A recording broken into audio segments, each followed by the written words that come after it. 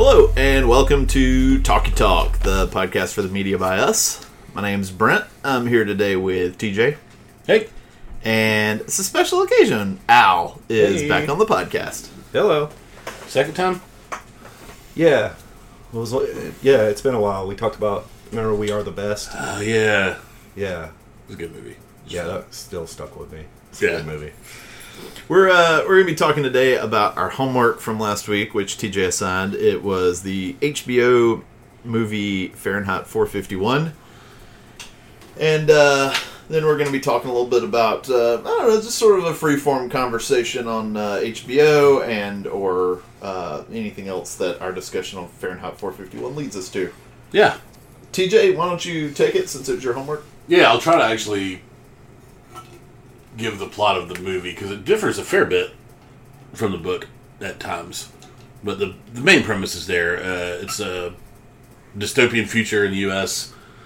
I think the movie's actually set in Ohio. Is that right? Cleveland. Okay. Nice. Yeah, I know. So weird. Cleveland. But it's a future where firemen now are people who pretty much, they're kind of like internet celebrities. They run around burning books, burning the written word, to keep the populace at peace. That way there's no, arguing, is the way it was kind of framed in the movie. And Michael B. Jordan plays Guy Montag, who's the protagonist in the book. Michael Shannon plays his boss. And he kind of has a enlightenment, goes through it in the movie, and decides that he is more interested in reading and learning about books. Turns out he was kind of always that way. You get through flashbacks, you realize his dad was reading. He kept a secret stash of some propaganda. I think some stills from Singing in the Rain, I think. What that was. And just some little stuff, postcards, DC. But it's completely fabricated history that the world is now living under, or the U.S. is now living under. And it's common knowledge that Ben Franklin was started the first fire department and gave them the power to burn books and whatever, which obviously is not the case. Everything prior to the Second Civil War seems to be an accurate history of the U.S., and now it has changed. What y'all think? I thought it was a pretty bad movie.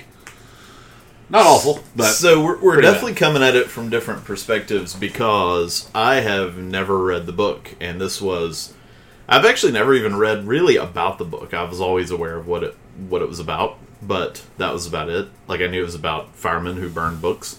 So this was my introduction to the story, and I thought aspects were interesting. I actually liked some of the maybe set design of the updated version of it, but I didn't think it was a good movie. It just failed to connect to me. It failed to grasp me, really. Yeah. The dialogue was particularly bad, and especially in the first 20 minutes.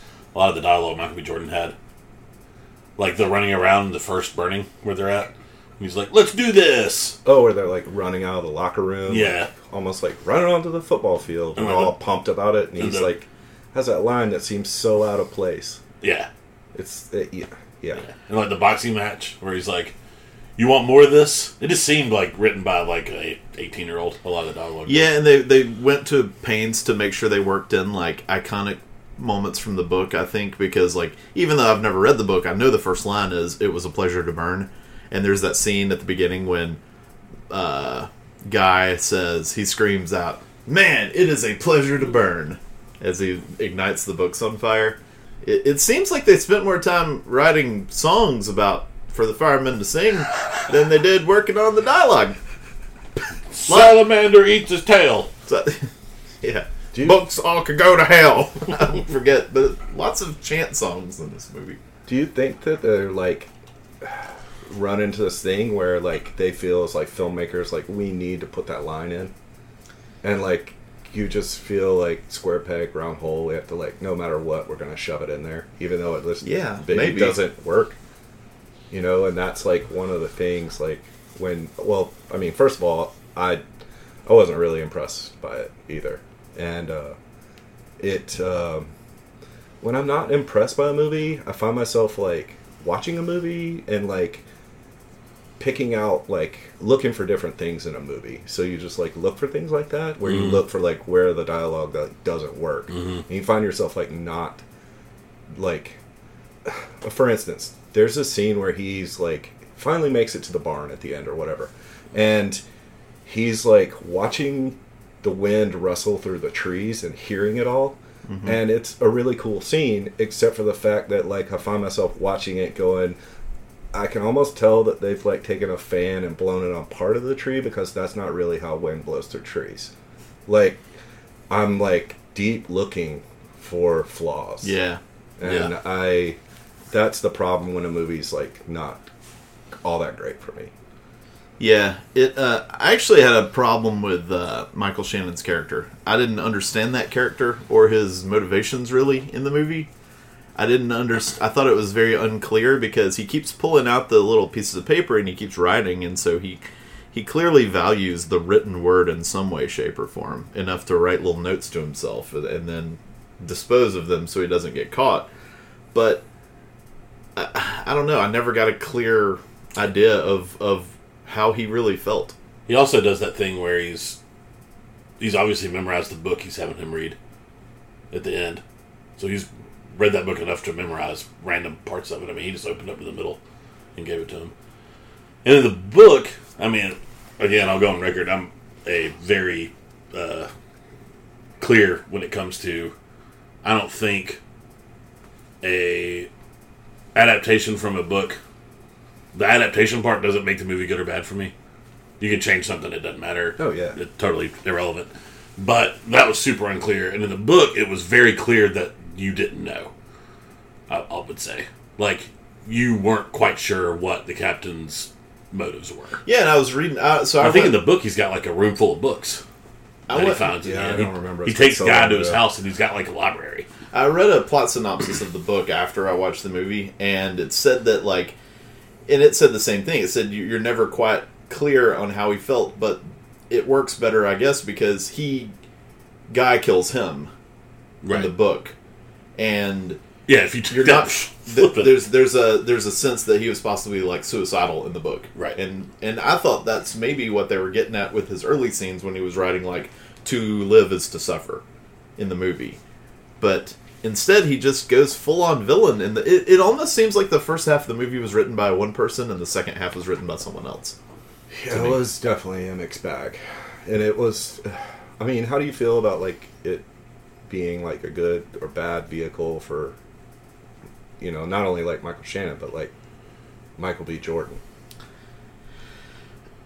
I don't know. He was super hesitant to be in the film. He turned it down initially because he said, like, it is not the time for a prominent black actor to play an authoritarian figure, like a cop that's going around burning books. You know what I mean? Like, he just didn't feel like that was a good time to make that character, you know, Scott Montag's written as like a not supposed to be played by a 30-year-old black man. Not written as a 30-year-old black man, I'll say that. Right. And so initially he turned it down, and then kind of Michael B. Shannon got on board, and Michael B. Jordan was like, oh, okay. Like, if I get act opposite him, I'm in. But, so he was close to saying no, but it's not good for him. Michael Shannon is kind of notorious for having some flops here or there. He's great when he's great, and he just picks some bad roles, I think. You know, this was his at least second time working with this director. You know what they did together? What's that? 99 Homes. Oh, really? Yeah. Which also features Michael Shannon. You're not quite sure about him, and then he just turns full-on villain in the end. I wonder if the director like knows he gets him, and then he just wants to have that Michael Shannon villain because he plays it so fucking well. Yeah. That maybe he's just like, abandon that, go full villain. I was a big fan of 99 Homes. I mean, it's sad as shit, but I thought it was good. I thought it was very good, too. And this was not. Well, you saying that makes me want to go see that. I've never seen 99 Homes, so... It is a depressing movie. I thought it was good. It's a tearjerker, but it's good. It's essentially about, like, repoing homes for people that can't afford them. During the, like, time when that was, you know, like, after the... It came out in 2009, I want to say. Okay. So it's during that time where people were given houses they couldn't afford, and it's about people, like, taking them back. It's super sad. in the movie, I did wonder when he just picked up the top book off that big stack of books, and I just thought, well, it really looks out that was like an important work of fiction instead of, handbags of the 20th century that he just picked up because he doesn't know they're books. He's never held a book before, and he picks it up. He's like, I must read this. Yeah. And also, it tied back to the woman. Like, that was the book she memorized. Oh, right. So it was like, that was what is the it's so serendipitous that he picked that up. They picked up Salinger? She was Salinger, right? Who? The one who killed herself? Suicide woman? She was Grapes of Wrath. That's right. And he picked up Dostoevsky. Oh, that's right. She was Grapes of Wrath. Okay. She was reading it. Mm-hmm. Okay. Yeah, that's one of the books that got lost to humanity forever. No, and then that's the... Shannon has... I mean, I guess he's not taking the drops. So did y'all pick up on that? The eye drops? Oh, yeah. So they keep questioning, like, Montag, is he taking his drops? And I guess the drops make you forget. And Maybe. So Shannon the captain's not taking his. And so that's why... So he's like, as he stops taking them, the memories start getting longer. The memories of his dad and everything. Yeah. So I guess that's why the captain has remembered all this. So, yeah, trying to make an argument for the captain's character, or the character of the captain, started to wonder if maybe they wanted us to believe that he wanted to get promoted so he could, like, fix the problem from within. That's what I was thinking. And then when Michael B. Jordan kind of fucked that up for him, that he was just so angry that now there's no way to fix it. So he just kills him. After, I don't know, the bird thing was weird too. It's like, the bird has all 13,000 books or whatever, and it's like, okay, I'll save the bird. And it's like, that bird's gonna die in a minute. It's gonna get eaten by an owl. Right. Not the way to save the bird, I feel like. That whole aspect was really convoluted. It was really strange. The whole, we're putting these DNA chips into these birds. Although it happens in the book, doesn't it? I don't know. I can't remember. There's a bird in the book. The kid has a bird. I know that. So, yeah, there's a lot of it that, like, you just have to kind of roll with and accept it. It's like, I mean, I get where they're coming from as, like, filmmakers. They want to, like, adapt some seminal work and make it, like, up to date and a commentary on the world we live in. But, like, I just think it's, like, one of those things where if you don't make it work, not everything, when you have that great idea, ever works. And it's like, there were, like, maybe some themes in there that were worth exploring, but I don't know if they really explored them, like, really well. Like, how do you stop, like, the written word from, like, if everyone's, like, the border of Canada is so, like, porous, like, how do you stop really, like, I mean, I guess you just have to live in a totalitarian state and stop everything from, like, coming in, but, like, I don't know. They also do the poor job. I mean, kind of. How does everyone know how to read? Well, there's still things you can read. Well, you read the 9, or the 9 is the internet. The new internet. So they're still... They talk about that at the beginning. The 3 books. That was the 3 of the books, I think. Okay. But yeah, there are books you can read. But I definitely remember Moby Dick being in a book, and it being like a different version of Moby Dick. It actually not being... Shit, who wrote it? Melville? Yeah. Yeah. It was like a redone version. It was, what was it? The Bible, Moby Dick, and something else they brought up. It was like some guide to something. It's something about the lighthouse. Yeah. I can't remember. The Lighthouse Keeper? Is that a thing? No, Maybe. like we'll meet at the lighthouse, or I'm showing my literary chops here. Something with a lighthouse. Well, this ain't ready read. To the Lighthouse? Is it To the Lighthouse? Is that a thing? Something like that. Yeah. I'll look this up so we stop sounding like idiots. Oh, okay. And they also still have they have Facebook essentially. They still read. I will say this movie, for an exercise in like giving you like kernels of like something to look up or like something to like investigate if you're so inclined, is a good movie for that. Bringing up like, oh, maybe I should go figure out the allegory in the cave. you know, that he references? Or, like, what exactly is Michael Shannon, like, writing down on those papers? And, like, how many of them am I familiar with and what am I not familiar with? And why am I not familiar with them? You know? Right. That was one of the most interesting things about the movie, I would say. It was just, like, I would agree. rabbit holes you could go down, you know, as far as, like, major, like, literature written. Mm-hmm. I did like the updating for social media of it. I thought that was interesting. The way you saw all the likes and the thumbs ups and the faces floating upward like they do on Facebook.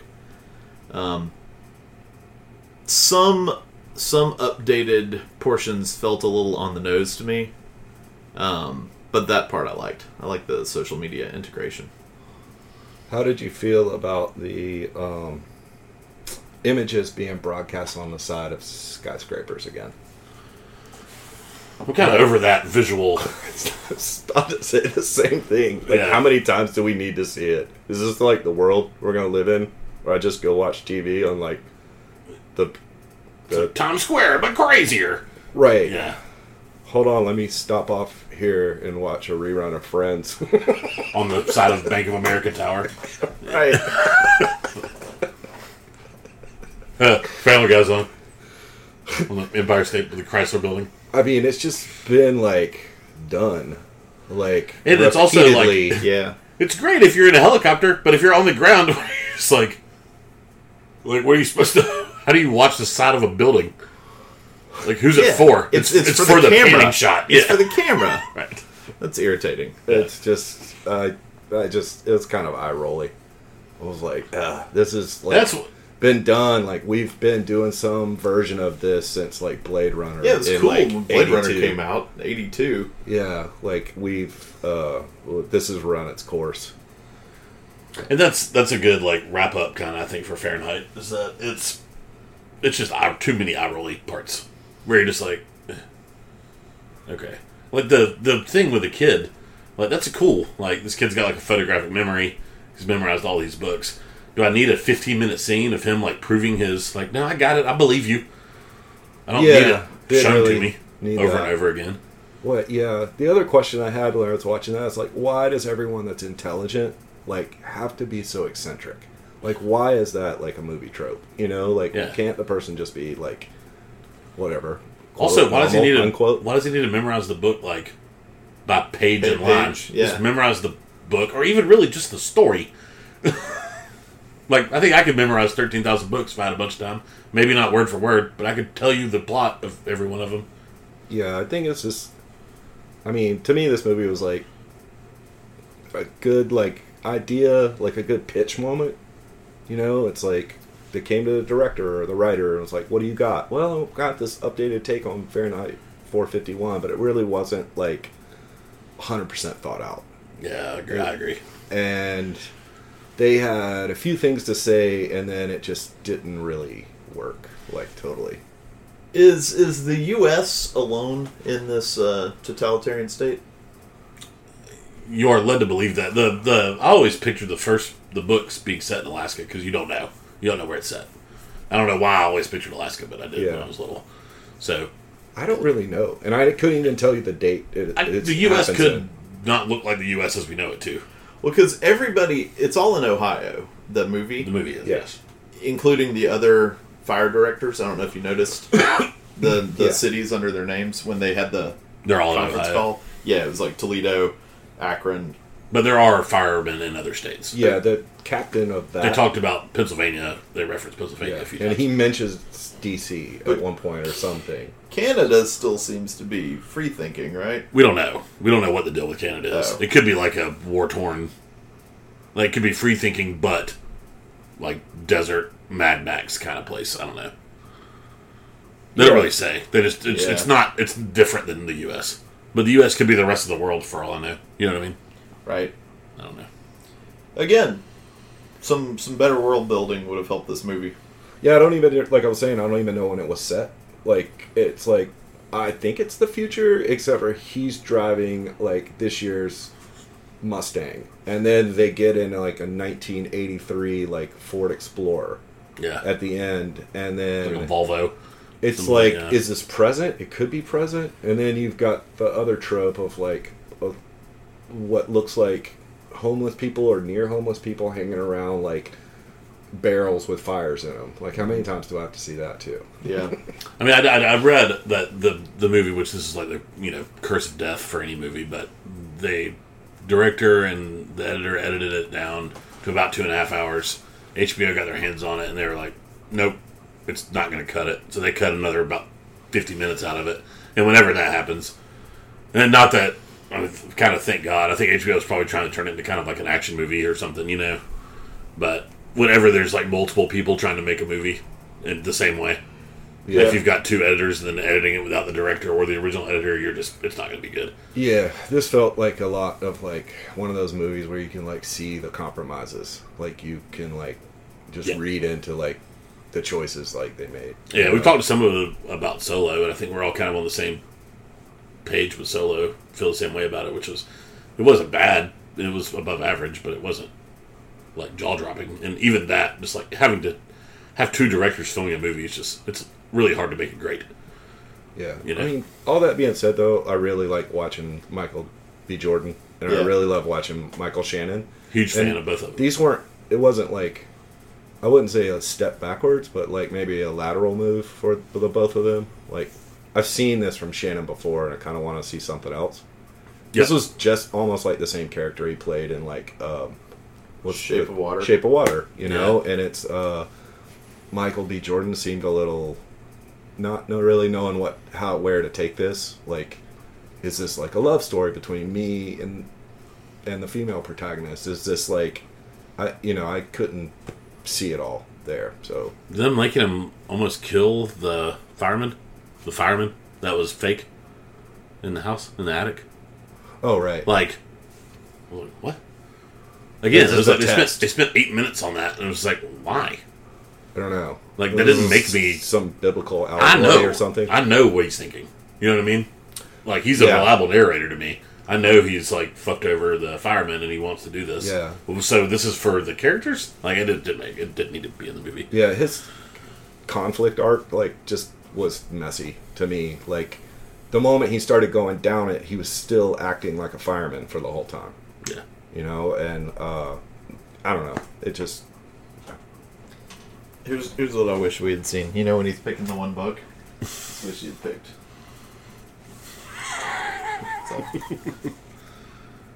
Read.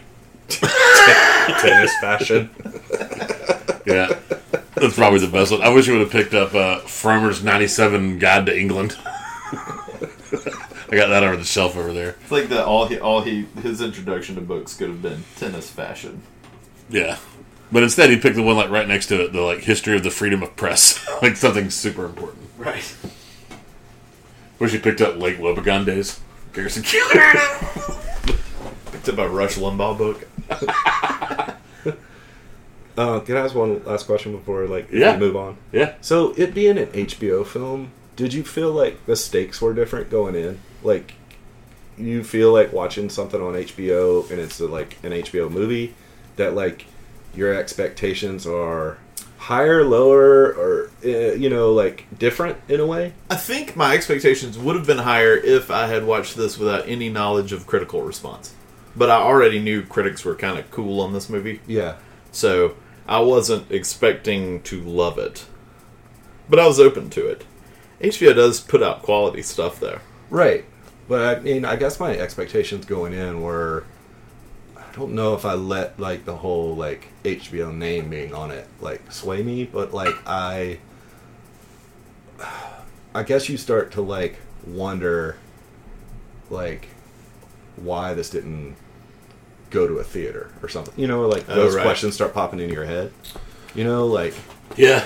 It was an HBO movie from the get-go, as far as I know, and they also don't have to release anything, so they haven't released a budget for it. Right. So there's no like that kind of backlash is impossible. Yeah. It's no such thing as an HBO like a bomb. Right. Yeah. They're just not great movies and great movies that they do. I mean, same with their original programming. They put out a stinker every now and then, but it's usually pretty damn good. Yeah, I just wonder because like my expectations were going into it were just like, well, okay, I'll try it out and see. Yeah, I was really happy to see it was an hour and a half. I was like, good start. Yeah. Because that's one thing I did not check beforehand when I signed it. I was like, dear God, don't let this movie be like 190 minutes. Yeah. I might have called in sick today. Yeah. Well, did you have any direction you wanted to steer the conversation? I do want to talk in detail as much as we can about HBO original programming, but first I just wanted to quickly run by. Are there any? Obviously, all three of us are big fans of Michael B. Jordan and Michael Shannon. Any other movies like that? Not necessarily made for TV. I mean, I think we're to the point now where Netflix originals, HBO originals, they're just as good. They have the ability to be just as good as anything that comes out in the theater. So, any movies at all that have cast you love or director you were in love with that came out and just fell flat for you? Because I would say this movie, while not being awful, definitely fell flat. I think that's a good way to say it. Yeah. So, anything jump into mind for y'all? Right off the bat, I think it's real easy for comedies not to work, and you're just really pumped for someone that's in it that you just find really funny, and you're just like, why did this not work? Yeah. I don't know. Off the top of my head, you mentioned that as riding the coattails of Anchorman and Ricky Bobby, but Semi-Pro coming out it had moments, but nowhere near as funny as those two movies were. Right. And I think it's easy to be you're just on board with the cast. You're like, oh, how could this miss? Yeah. And you're like, ew, that's how it could miss. Right. I don't know. I was looking at the a list of Googling that topic, and it was oh yeah, year one was horrible when it should have been okay, or at least at minimum. I'm also doing some. I'm looking at lists, and I think this is a great choice. I mean, this cast has so many of my favorite actors in it. John Krasinski, Emma Stone, Bill Murray, Rachel McAdams, Bradley Cooper, Danny McBride, Alec Baldwin, and one of my favorite directors, Cameron Crowe. The movie was Aloha. Oh yeah, and that was a big waste of time. Yeah, Aloha was bad. Okay, I'm not going to waste my time. Yeah, that was the one where there's a lot of backlash before the movie came out because Emma Stone was cast as a Native Hawaiian Asian. And it was Emma Stone. And it's pissed off a bunch of Native Americans in Hawaii. I remember one from years ago that should have been huge, and everyone was it was best-selling book. Tom Hanks is in it. It was Rise to Stardom, and it's Bonfire of the Vanities. Oh God, that's a great Bruce Willis. Yeah, and everyone was it's a dog with fleas, and so it just got in a story that was terrible reviews, so good, mouth, and yeah. But I just remember that being a huge disappointment. God, there have been other ones that have been stinkers. Was Hudson Hawk the follow-up to Die Hard? Yeah, I think so. I think it was after. How about this cast? How about this talent? Ben Kingsley, Justin Timberlake, John Oliver, Stephen Colbert, Jim Gaffigan. And the movie starred basically someone who had not put out anything that wasn't a major hit ever, Mike Myers. And that movie was The Love Guru. The Love Guru was bad. Very bad. That's top of the world to falling off just this huge precipice. For Mike Myers. Yeah, man. I know Sandler had already started to make some stinkers with Happy Madison, but you imagine the Grown Ups cast in a movie in 2000? It would have made I'm sure it still made a bunch of money, but it would have been people would have been so fucking excited to go see Chris Rock, Adam Sandler, Kevin James, David Spade. Oh, yeah. Slam dunk. Right. Yeah. And I'm sure there are still people that went to see it just because of that. This movie's made a ridiculous amount of money. I've got one that I totally forgot about this movie existing, but after American Hustle, after Silver Linings Playbook, Bradley Cooper and Jennifer Lawrence are bona fide superstars, and they make this movie together called Serena. Y'all remember this? I remember it coming out. I never saw it. It's a Western love story where she's a like a Falcon trainer. Wow, I've blocked that out. Dude, A Falcon nobody trainer. did. It didn't even have a release. And it was like, there were like, people wrote like 1,000-word articles on like, this is proof. You can't just like go get the, because this is 2014 Bradley Cooper and Jennifer Lawrence. Like, just printing money, you would think. Yeah. And, I mean, dude, it budget of $30 million, it made $5 million worldwide. It just, yeah, it was, I remember reading about it and be like, this is so fucking interesting.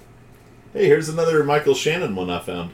How about this cast? Michael Shannon. Look, this top four is amazing. Michael Shannon, Michael Fassbender, John Malkovich, and Josh Brolin. Michael Shannon, Michael Fassbender, John Malkovich, and Josh Brolin. It's a great foursome to lead a cast. Yeah, it is. But it didn't work out so well for Jonah Hex. Oh, Jonah Hex. Boy. Forgot that movie existed too. Dude, I did not know Fassbender was in that movie. And then all these lists seem to have the same choice for number one, and it's an ensemble comedy. Movie 43. Oh, yeah, that's different. Yeah, it is awful. I'll give them that. But yeah. It's like, you've seen it? Or I haven't seen it, but it's I'm like vignettes. familiar. Yeah. I've recently listened to a podcast where they one guy gets it, and then the other guy on the podcast just is like, oh God, it's awful. Yeah. I've never seen All the King's Men, the 2006 one, but it is consistently popping up on these lists too. And the cast is great. Sean Penn, Jude Law, Kate Winslet, Anthony Hopkins, James Gandolfini, Patricia Clarkson, Mark Ruffalo, and Jackie Earle Haley. And nobody went to see it, and nobody seemed to like it. Yeah, from what I understand, that was like a pet project of Penn's. And like, once he got some cachet, he's like, I'm going to go make this movie that I've always wanted to make. And it's just, wah, wah. Yeah. I've got one here, which by all accounts should have worked. You know, great writer. Dustin Hoffman, Sharon Stone, Samuel L. Jackson in Sphere. David's a fan of Sphere. The movie. Somehow. I mean, yeah. I know. I mean, I guess. I don't know. I was a huge fan of the book and was real excited, and then I thought the movie. I guess for expectations to what ended up, it's like it should have been like a grand slam, and it was just like a double off the wall. Special effects were really bad in Sphere. Yeah, they were awful. Yeah, I don't know. That's interesting. Anything else before we move to the main event? Here's a good one that should have worked. What you got? William Hurt, Mimi Rogers, Gary Oldman's the baddie. Lost in Space. Oh shit! See, most of these I just like blank. I just like, okay, like do the Harry Potter wand memory out and put it in a jar somewhere and never think about it again. I don't know if I want to see those jars. Yeah. What's in this closet? Burn that one. Burn that jar. TJ's bad thoughts. TJ's bad movies. Fahrenheit 451. Oh. Put it right in the thing. Oh, yeah. But what I wanted to talk about mainly, because I think it is very important, and I think everybody would agree it's important. It's just something I never really thought about, but it's HBO original programming. Fahrenheit 451 was an HBO original movie. They've had several of those throughout the years, and a lot of really good ones. I think the TV shows and the documentaries are just pretty much like magnificent. Like they very high batting average when it comes to that kind of stuff. I don't know. We're all fans of HBO original programming. Where does that start for y'all? Like Oz? Oz is the starting point, because Oz is the first one, and it's the show it's not technically their first show, but it's the first one where they really embrace their ability to show R-rated things in a TV series. It was very R-rated. It's I would say it's actually still the most R-rated possibly far show. Worse than like The Sopranos or Breaking Bad or Game of Thrones or anything. It's worse than Game of Thrones, for sure. Have you seen any Oz? It is. Yeah. This is going to be a mixed bag for me, because I've seen some HBO stuff. That's how everybody is. Yeah. Oz is like violent and despicable. Like it's like the worst of the worst prison life. Yeah, I mean, I'm familiar with it. I've never like gone back and like sat down and binged it through. It is. Oh, I can't think of a worse show to try to binge. I watched it all a few years ago, but it was. It took me a long time. I had to take breaks in between. Not even seasons. I had to take breaks in between episodes. It's just such a heavy show. There's a. So do you think it doesn't work as a like? Do you think most HBO shows work better as a binge or better as how their model? Well, I think it's different. I actually think Oz definitely works better as a week-to-week show. And don't sit down and watch it in a bunch of 4-hour sessions. Because you'll just be emotionally damaged. But you take a show like Westworld, which is... the first season of Westworld, there was just so many plot twists and turns that I think Westworld Season 1 would work better as a binge. Because I think it's easier to sit down and just take it all in one long session. Or a couple of longer sessions. Rather than... Because we watched that show... We watched the first season of Westworld week to week, and it was hard to... I mean, it wasn't hard. We followed it, but it wasn't perfectly easy to just keep up with all the things that were going on. But if it's the kind of show where... If you're watching the episode 8 right after you've seen episode 7, then you're more likely to follow it, I think, easier. There was a lot of confusion and I think Westworld turned a lot of people off due to the density of its plot in the first season.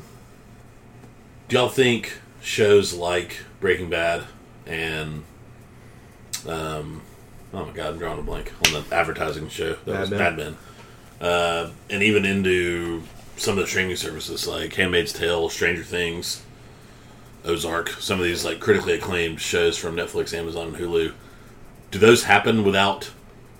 Do you get that FX AMC streaming show run of like hour-long dramas without Sopranos and Oz? Maybe over time you do. Maybe it's one of those things that evolves on its own. Sure, I guess the better question I should have asked is like, is there a direct correlation? Yes. In the current world we live in? Oh, yeah. I mean, I think, like... I mean, I can't speak to Oz, but definitely, like, Sopranos was a game changer.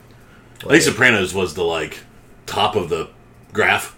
Like, Oz was like, we'll get it going. And Sopranos, like, fuck, it exploded. It was water cooler talk. This is a weird comparison, but for me, Oz is Kronos, and The Sopranos is Zeus.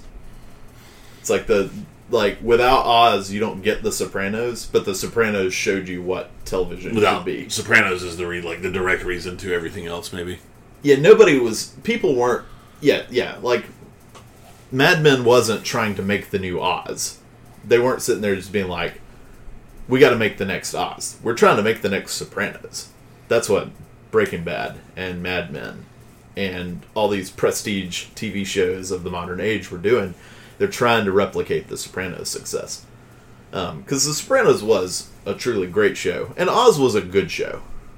But Oz just tore down the barriers to TV, in a way. It did, but, like, The Sopranos, like, kicked in a whole, like, other door. Where it was, like, beyond, like, niche, you know? And it was, I think, like, the first cable show to be nominated for a drama Emmy. Possibly. So, like, it became prestige, like you said. Yeah. You know, and, like, film or TV making at that level, you showed other people it could be done. It's like TV's first auteur show. Like, here's a showrunner with a clear vision, and he's just making his show. And it's David Chase, is that? Yeah. Yes. And it's David Simon is The Wire. Yes. Okay. So, yeah, David Chase, I think, is the first great TV auteur. There's one of those roundtables where it was J.K. Simmons, I think I told you this, where they're like, is there any movie, like, anything you've been, like, asked to do in a film where you were like, this is uncomfortable? And he was like, I did 25 years of, like, off-Broadway theater and then Oz, where they pooped on my face. So, no. After that, it was like, can't be, like, worse, I guess. It all went out the door with Oz. Yeah. Except for, man, who had the answer that I thought was so funny? I can't remember who it was. Oh, it was Jason Bateman. He was like, I wouldn't be in any like musical or dancing. And they were like, really, you hate dancing? He was like, I didn't dance at my own wedding. It's like, that would terrify me. But J.K. Simmons did say the only time that he called him to like ask him for his permission was the weird musical episode of Oz. He said one reason Oz worked so well is because they let the actors kind of do whatever they want. Like they let, what's his name, who was like the narrator? Yeah, I know that guy's name. Harold Perrineau is the actor. They let him go off and do the Matrix movies and like not leave forever. He was allowed to come back or whatever. But man, listen to this just real quick. The dramas. So this isn't even getting into like the comedies and the docuseries and all that. Oz debuted in 97. Sopranos debuted in 99. You had 6 Feet Under, which is critically acclaimed, debuted in 2001. The Wire then debuted in 2002. Carnival, which was kind of a stinker, debuted in 03. Deadwood in 04. They were cranking them out, man. And I know people that think Deadwood's the greatest TV show of all time. Yeah, I was a big fan. Yeah. It was, you know, and like HBO was so, like, it's so good because it's a really good, like, place when you hear, like, word of mouth to go find it for yourself and pick it up wherever you pick it up and then become a fan. And that was, like, one of the things, like, that happened with Deadwood. You know, it was like, I think, like, a friend or a roommate or something was like, you know, holy crap, you need to see Ian McShane. And I was like, Ian McWho? And then I was like, oh, this guy. Yeah. And that's what happened with, you know, one of the Talkie Talk's favorite TV shows was The Leftovers. HBO original series. And it was just kind of like word of mouth, word of mouth, word of mouth. All four of us got into it and we started watching it. But some of these I forget and they're great. Big Love was great. The Leftovers, Newsroom, Treme was really good. Yeah. So it's crazy. And then you still haven't even gotten into their comedies, which are, you know, Veep is like the comedy of all comedies right now. Yeah, they've had some great ones. I mean, Curb Your Enthusiasm, yeah, Silicon Valley, like, yeah, we're talking some of the like greatest TV of our lifetimes right here. yeah. And I've read a good bit. There was a book I read that was really good on. It's called the Revolution Was Televised, and it's a book about basically the modern the 13 or so. There's a chapter on each show, but it's like the 13 or 15 modern TV shows that basically created the current TV landscape. And it starts with Oz and Buffy, both which came out in 97. And then Sopranos and whatnot. And it goes through like Lost and a bunch of other shows that were hugely influential. And every time there's an HBO show, it always talks about how everybody wanted to work with HBO because HBO was just like, what do you want to do? And we will have some input, and we will try to help you make your vision better, but we're not going to just like say, no, you can't do that. That's why Oliver wanted to go to HBO last week tonight. Yeah, John Oliver. He was just like, I told him what I wanted to do, and they were like, all right, sounds good. Also, like, it seems like it gives, like, an auteur, you know, like, a showrunner, like, a lot of, like, it gives them a lot to do, yet a lot of, like, creative freedom and to, like, work with different people, because all these shows are, like, directed by, let's say you have a 10-episode season, you'll have, like, one director do 2 episodes, and then, you know, a bunch of different ones do the other 8. Right. And all these, like, relationships are built, and some work, some don't, but, like, it's okay that they don't, or, you know, and it's great when they do. You know, it's a good, like, training ground, you know? It's almost like TV was back in the day, like, you know, if you ever read anything about Steven Spielberg and, like, how he directed, like, episodes of The Twilight Zone or something like that, you know? And you're like, oh, you've got to give, like, someone a chance. You know, it's a good spot to give people chances. Yeah. You know? I just love how long you can talk about it. Like, Band of Brothers is probably the greatest miniseries of all time. It's so Yes. good. And I mean, I haven't seen a lot of other... we've talked about 30 HBO shows that are all great without mentioning it. You know what I mean? Probably shouldn't just automatically say yes because I've never seen Roots. I've never seen other things that are considered It's really good, though, man. all-timers. Band of But Brothers. Band of Brothers, I don't know how anything could be better. I'm going to get her out real quick. Yeah. With Band of Brothers, I find myself, like, not ever, like, going back to binge watch it, but, like, every Memorial Day weekend, when I'm like, oh, they've got the marathon on, I'm like, well, I know what I'm doing. Especially I'm those watching this. Those Kirky episodes with Yeah. David Schwimmer are so fucking good. Yeah. The training episodes. Yeah. You know, we're talking about like auteur freedom and showrunner freedom on HBO, and one thing that really I know HBO they don't care as much as most networks about the bottom line. They do care about it, but they don't, like, I know The Wire was in it was one of the least watched shows on television when it was on, and it was not financially successful. They lost money making The Wire. But HBO said critics like this. They weren't even, I mean, The Wire was like not even getting any, I don't think it ever won an Emmy. No, it didn't. But the HBO was like, we're putting out what we think is one of the best shows ever. And Yeah, so you can afford to do that. we'll when you're lose HBO. some money on it. So that's fine. Because you don't really make money by good programming when you're HBO. I think to an extent you do. Like, I think It's hard like, to draw that direct line. like Game of Thrones. There are people who bought HBO access so they could watch Game of Thrones. Sure. Yeah. Game of Thrones is, like, I mean, I almost feel like we need to put it in a separate little box somewhere. I think people were doing it back in the day for The Sopranos. I think The Sopranos allowed The Wire to exist. The success of The Sopranos. I think it was a combination of things. Yeah. Yeah. It was definitely like a club that if you didn't have HBO, you weren't really in. Like, because it was like water cooler talk, like Mondays after The Sopranos. Like, I remember going to work and like everyone, like, I waited tables at the time, you'd walk into the kitchen and everyone was rehashing The Sopranos, you know? Oh, yeah. And that's like all you talked about. And They we talked do it about- nowadays with Game of Thrones. They talked you about know? it on sports radio, I remember. Like, Yeah. talked about The Sopranos or whatever. So it was like, well, how much do I need to spend to sign up to get into the club? You know, to like see what you're talking about. Mm-hmm. Also, no, their DVD sales were through the roof for the same reason. Like, more than most TV shows, because people who didn't have HBO wanted to Be be like, involved. okay, I want to see The Sopranos at least. And so they would go buy, I think, like my brother at the time didn't have HBO, but he bought like every season of The Sopranos so he could watch it. I got another one that we haven't talked about yet that might be the best season of TV I've ever seen, which is the first season of True Detective. HBO. Man. I'm telling you, man, HBO in 20 years just put out like masterpiece, not even hit after hit, but Can you imagine that first episode on CBS?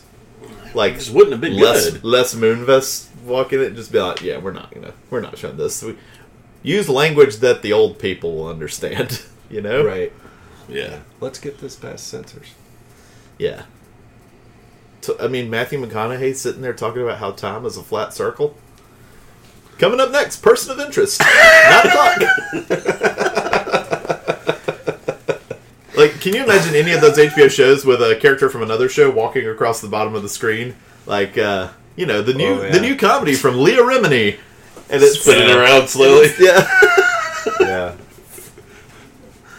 There's a Family Guy gag where it's like, coming up next, it was like spinning black guy. And it's just a black guy spinning. It's like, followed by shoving buddies. It's like 6 like college age people, trying to get each other off the screen. God. Shoving buddies. HBO's still, I think the thing that is most impressive to me is they were these like building blocks for all these shows that we love. And I still get excited. I still think they're the A1 player in the game. Sure. I mean, they're making Game of Thrones, which is, even if you don't want to call it the best TV show of all time, it is unparalleled.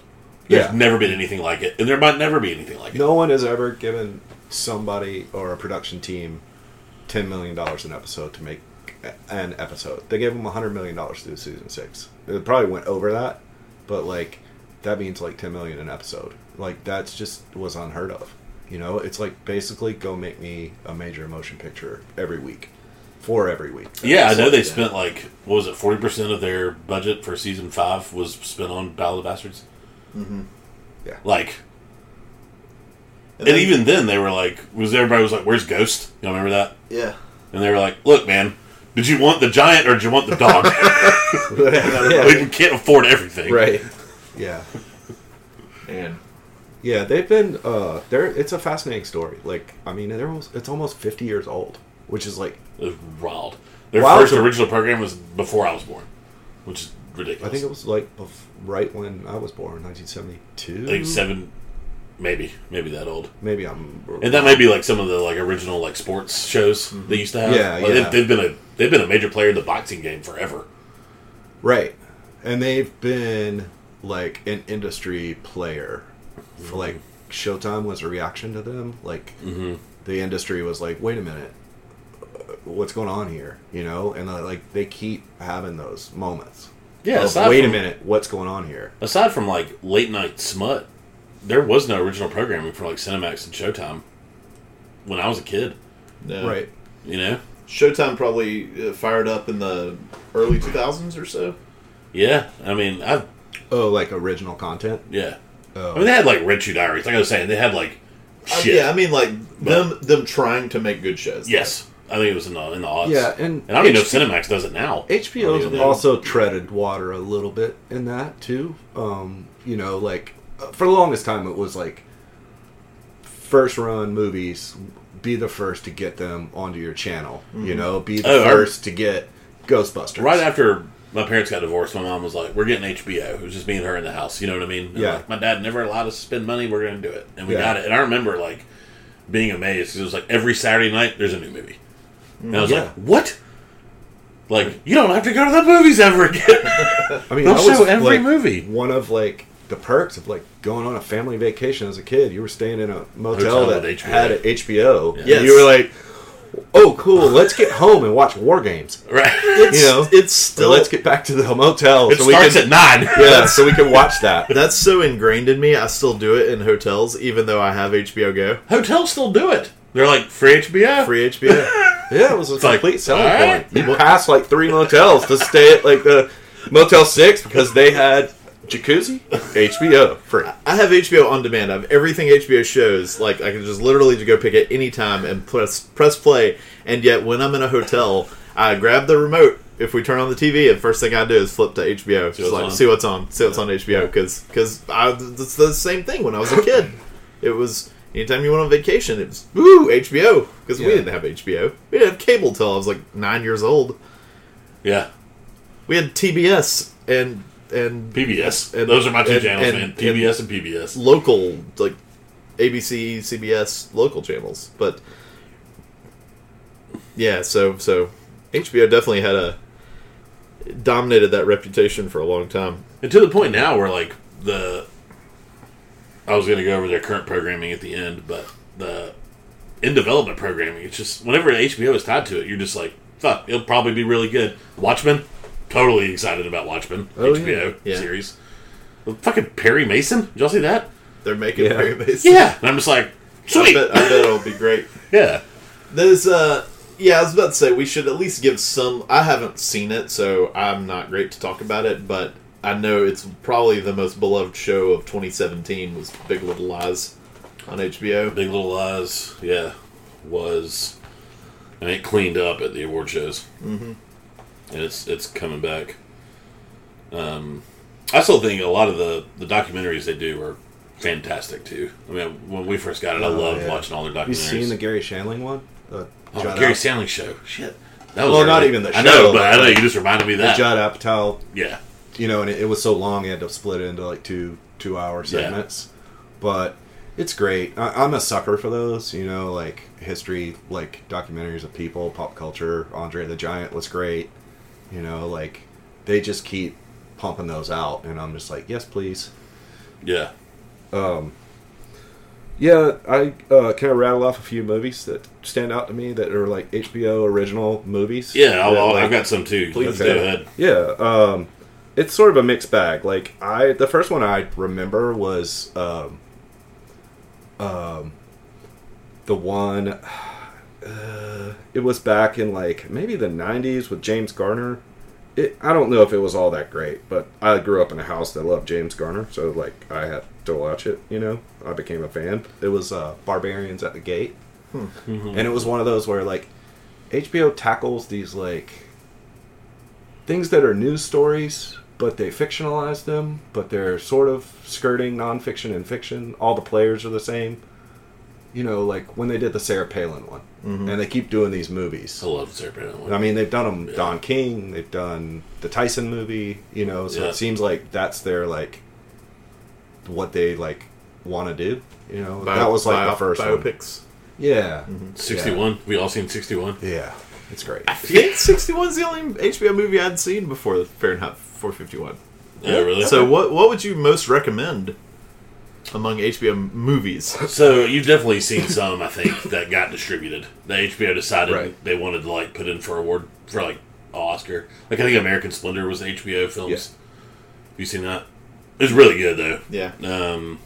Amistad? Never seen Amistad. Did you see Elephant, the Gus Van Sant film? No. Okay. My Big Fat Greek Wedding. I did see My Big Fat Greek Wedding. Okay. I saw That's it in HBO theaters. Productions. Okay. So they did that like kind of like Amazon did Manchester by the Sea. So it was available in theaters and just produced by. Yeah, they financed some sort of the production of it. Not that you've seen it, but like Sex and the City was obviously HBO films. Those movies. Oh right, yeah. I mean, are we just shortchanging Sex in the City? I mean, I've known people that massive. Like, who threw Sex in the City parties. It was appointment television Massive. with like 12 people in the room. I watched a shit ton of it when I was in high school. I mean, it was just as good as anything else. Yeah. For its genre, it was better than everything else I was on. Yeah, and I think that's like a role like HBO's like had over the years of like getting people like together, like to watch stuff, like event TV. Anyways, so there are a couple of them I remember. Like my subscription to HBO has been spotty, but like I remember one about the Late Shift, the whole story of God, I remember David that. Letterman So good. and Jay Leno, and the retirement of That guy looks just like David Letterman too. And it's what's his name from the John Michael Higgins, Yeah. or something Higgins. Oh, yeah, he's totally from all the Christopher Guest movies. Yeah, yeah, and the other guy looks. I know he's wearing a chin, but yeah, he looks just Jay like Jay Leno. Yeah, but Yeah. Bob Balaban's in it, and it was who really plays good. Helen Kushnick? It's the lady from Misery. Kathy Bates. Yeah. Yeah. A recent one you should watch is, I think it's called All the Way.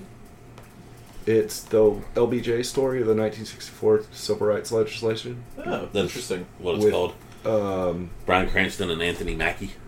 Yeah, Cranston's. I mean, wow, where were we the last year when I wouldn't shut up about it and people kept wanting to slap me? I don't know. Oh. You've never talked about that movie. Oh, okay. I mean, I love Cranston, but boy, he just knocks it out of the park in this one. He's just so good, and it's just such a great cast. Bradley Whitford's in it. Anthony Mackie's in it. I do love me some Bradley Whitford. Yeah. They do good work. Anybody ever see Temple Grandin? Nuh-uh. You know what that is? I actually saw it. I think she liked it. Cassandra liked it a lot. I liked it a lot too. It's Claire Danes plays the autistic girl who pretty much invented a way to herd cattle. She was like a rodeo, like grew up in the rodeo, and she invented this way to like herd cattle more efficiently. And she was like severe autistic. Like, what's the syndrome that's like on the spectrum severe? What's it called? I don't know. I don't know. I'm sorry. No, It's not Asperger's. Yes. Oh. There you go. Okay. Microphone's still on. Love that's our microphone check. I don't know. Behind the candelabra, Cleaned up. Yeah, that was really good. And Soderbergh's like definitely like, ooh, he's embraced premium television as like another avenue. So Like, Game Changer is definitely like a liberal-minded telling of that. But Recount, have y'all seen Recount? oh yeah, So good and so balanced. That's the story of the 2000 election. Mm-hmm. Really, really good. Yeah, there are a few of these I've seen where it's like, oh, I remember seeing that. It was good. Yeah. That Strip Search movie I talked about when we talked about the films of, Sidney Lumet Oh yeah. was fucking crazy. And that was the movie that he couldn't get distributed, so HBO did it for him. Yeah. Also seems like this like place to go like for like a really good actor or actresses to go and like do something else and not like worry about like the whole like Hollywood thing and like going on the press tour and like like Cranston did it, like what was the Kenneth Branagh played FDR in one. Mm-hmm. What was the thing it was called, like was it called Warm Springs? Yes. Yeah, he was great in that. So it's like you don't have to deal with all that. You can just go do a great movie and you've already got HBO like set up to do like everything. So the that distribution model, all the publicity, all that stuff. That's what happened with the Strip Search movie. It was he wanted to make a movie where an American girl got arrested in China and a like Arab man got arrested in DC, and they were getting interrogated in like awful ways, and they married each other. They're kind of like a showcase of like we're doing this just like they are, and we hated what they're doing kind of thing. And Sidney Lumet made it. It was like 2.5 hours long, and he wanted to pretty much show it where like these Chinese investigators like pretty much raped Maggie Gyllenhaal, and how it's like the same as strip searching this guy in DC who you think's a terrorist who's not, and nobody wanted to put the movie out. They were like, we can't, we're not. Would they we don't even want to send this to the ratings committee. Yeah, yeah. Because it was very, very hard to watch. Maggie Gyllenhaal was great in it, and somebody like Sidney Lumet in 2006, he didn't give a shit. And he's like, no, I want to put out my movie. Right. And go to HBO, and they're like, yeah, we'll put it on at 10 o'clock on a Saturday night. You know what I mean? Yeah, we need content. Yeah. Sidney Lumet, sure. Sold. So I think that's the thing that like whether it winds up being a good or a bad movie or a good or a bad TV show, the one thing you can always trust when you're watching an HBO show is that you're getting. It's probably the closest. There is studio input, but it's the closest you're getting to the filmmaker's vision of almost any format. It's not going to be director's cuts of HBO shows and movies because they're already the director's cut. Yeah, pretty much. Unless they see real problems with like Fahrenheit 451, for example. Right. Yeah, and if you're gonna do a TV show format, like you're gonna do 52 minutes, you don't have to worry about like commercial interruptions, like screwing up like your story, And they're just gonna tack on some little 8-minute thing at the end.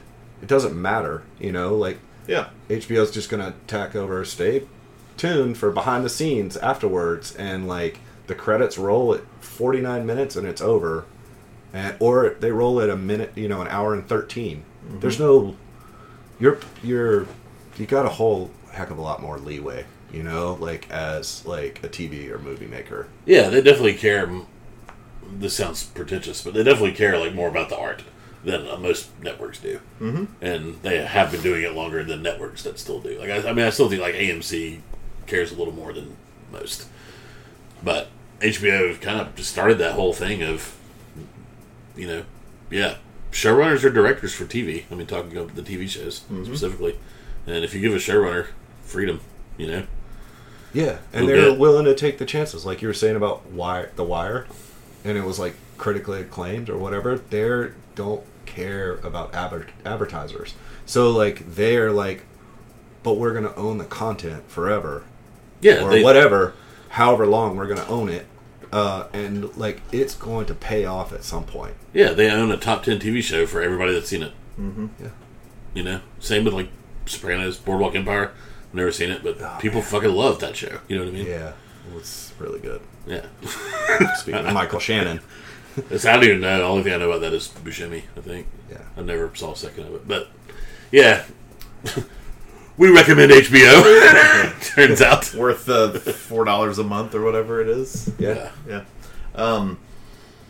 Okay, well that was a good talk. That was fun. Time for homework. Yes, and I am assigning it this is going to be a Talk of Fame nomination. A blind Talk of Fame nomination on my part. I've never seen this movie. I know TJ has seen it.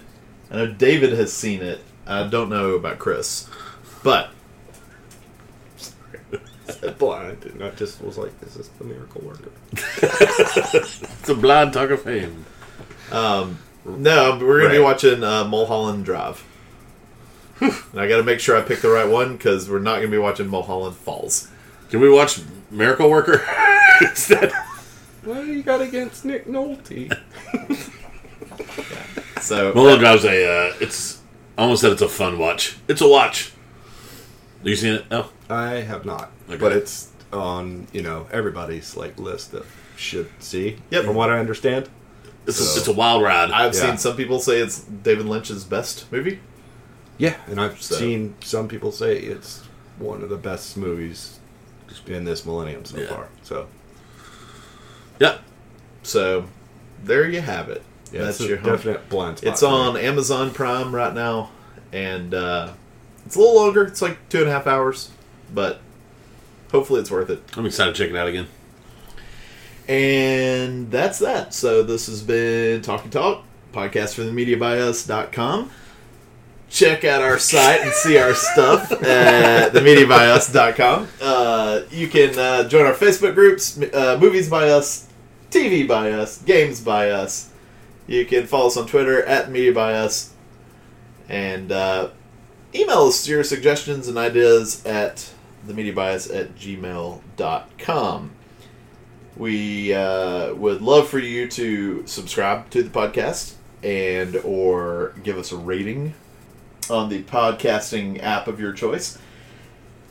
And last but not least, we want to thank the Willow Walkers for our intro music. Yay! And we want to thank Burifa for the outro music. It is not too late to catch their shows coming up. Burifa has a show August 17th at Tin Roof Cantina in Atlanta.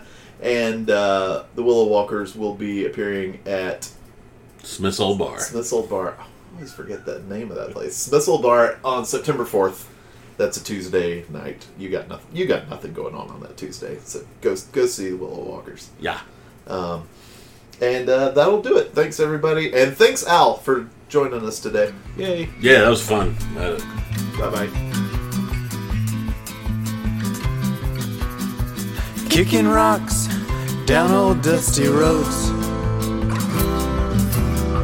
small town slowpokes, long time ago. Kicking out records of all the things that I know.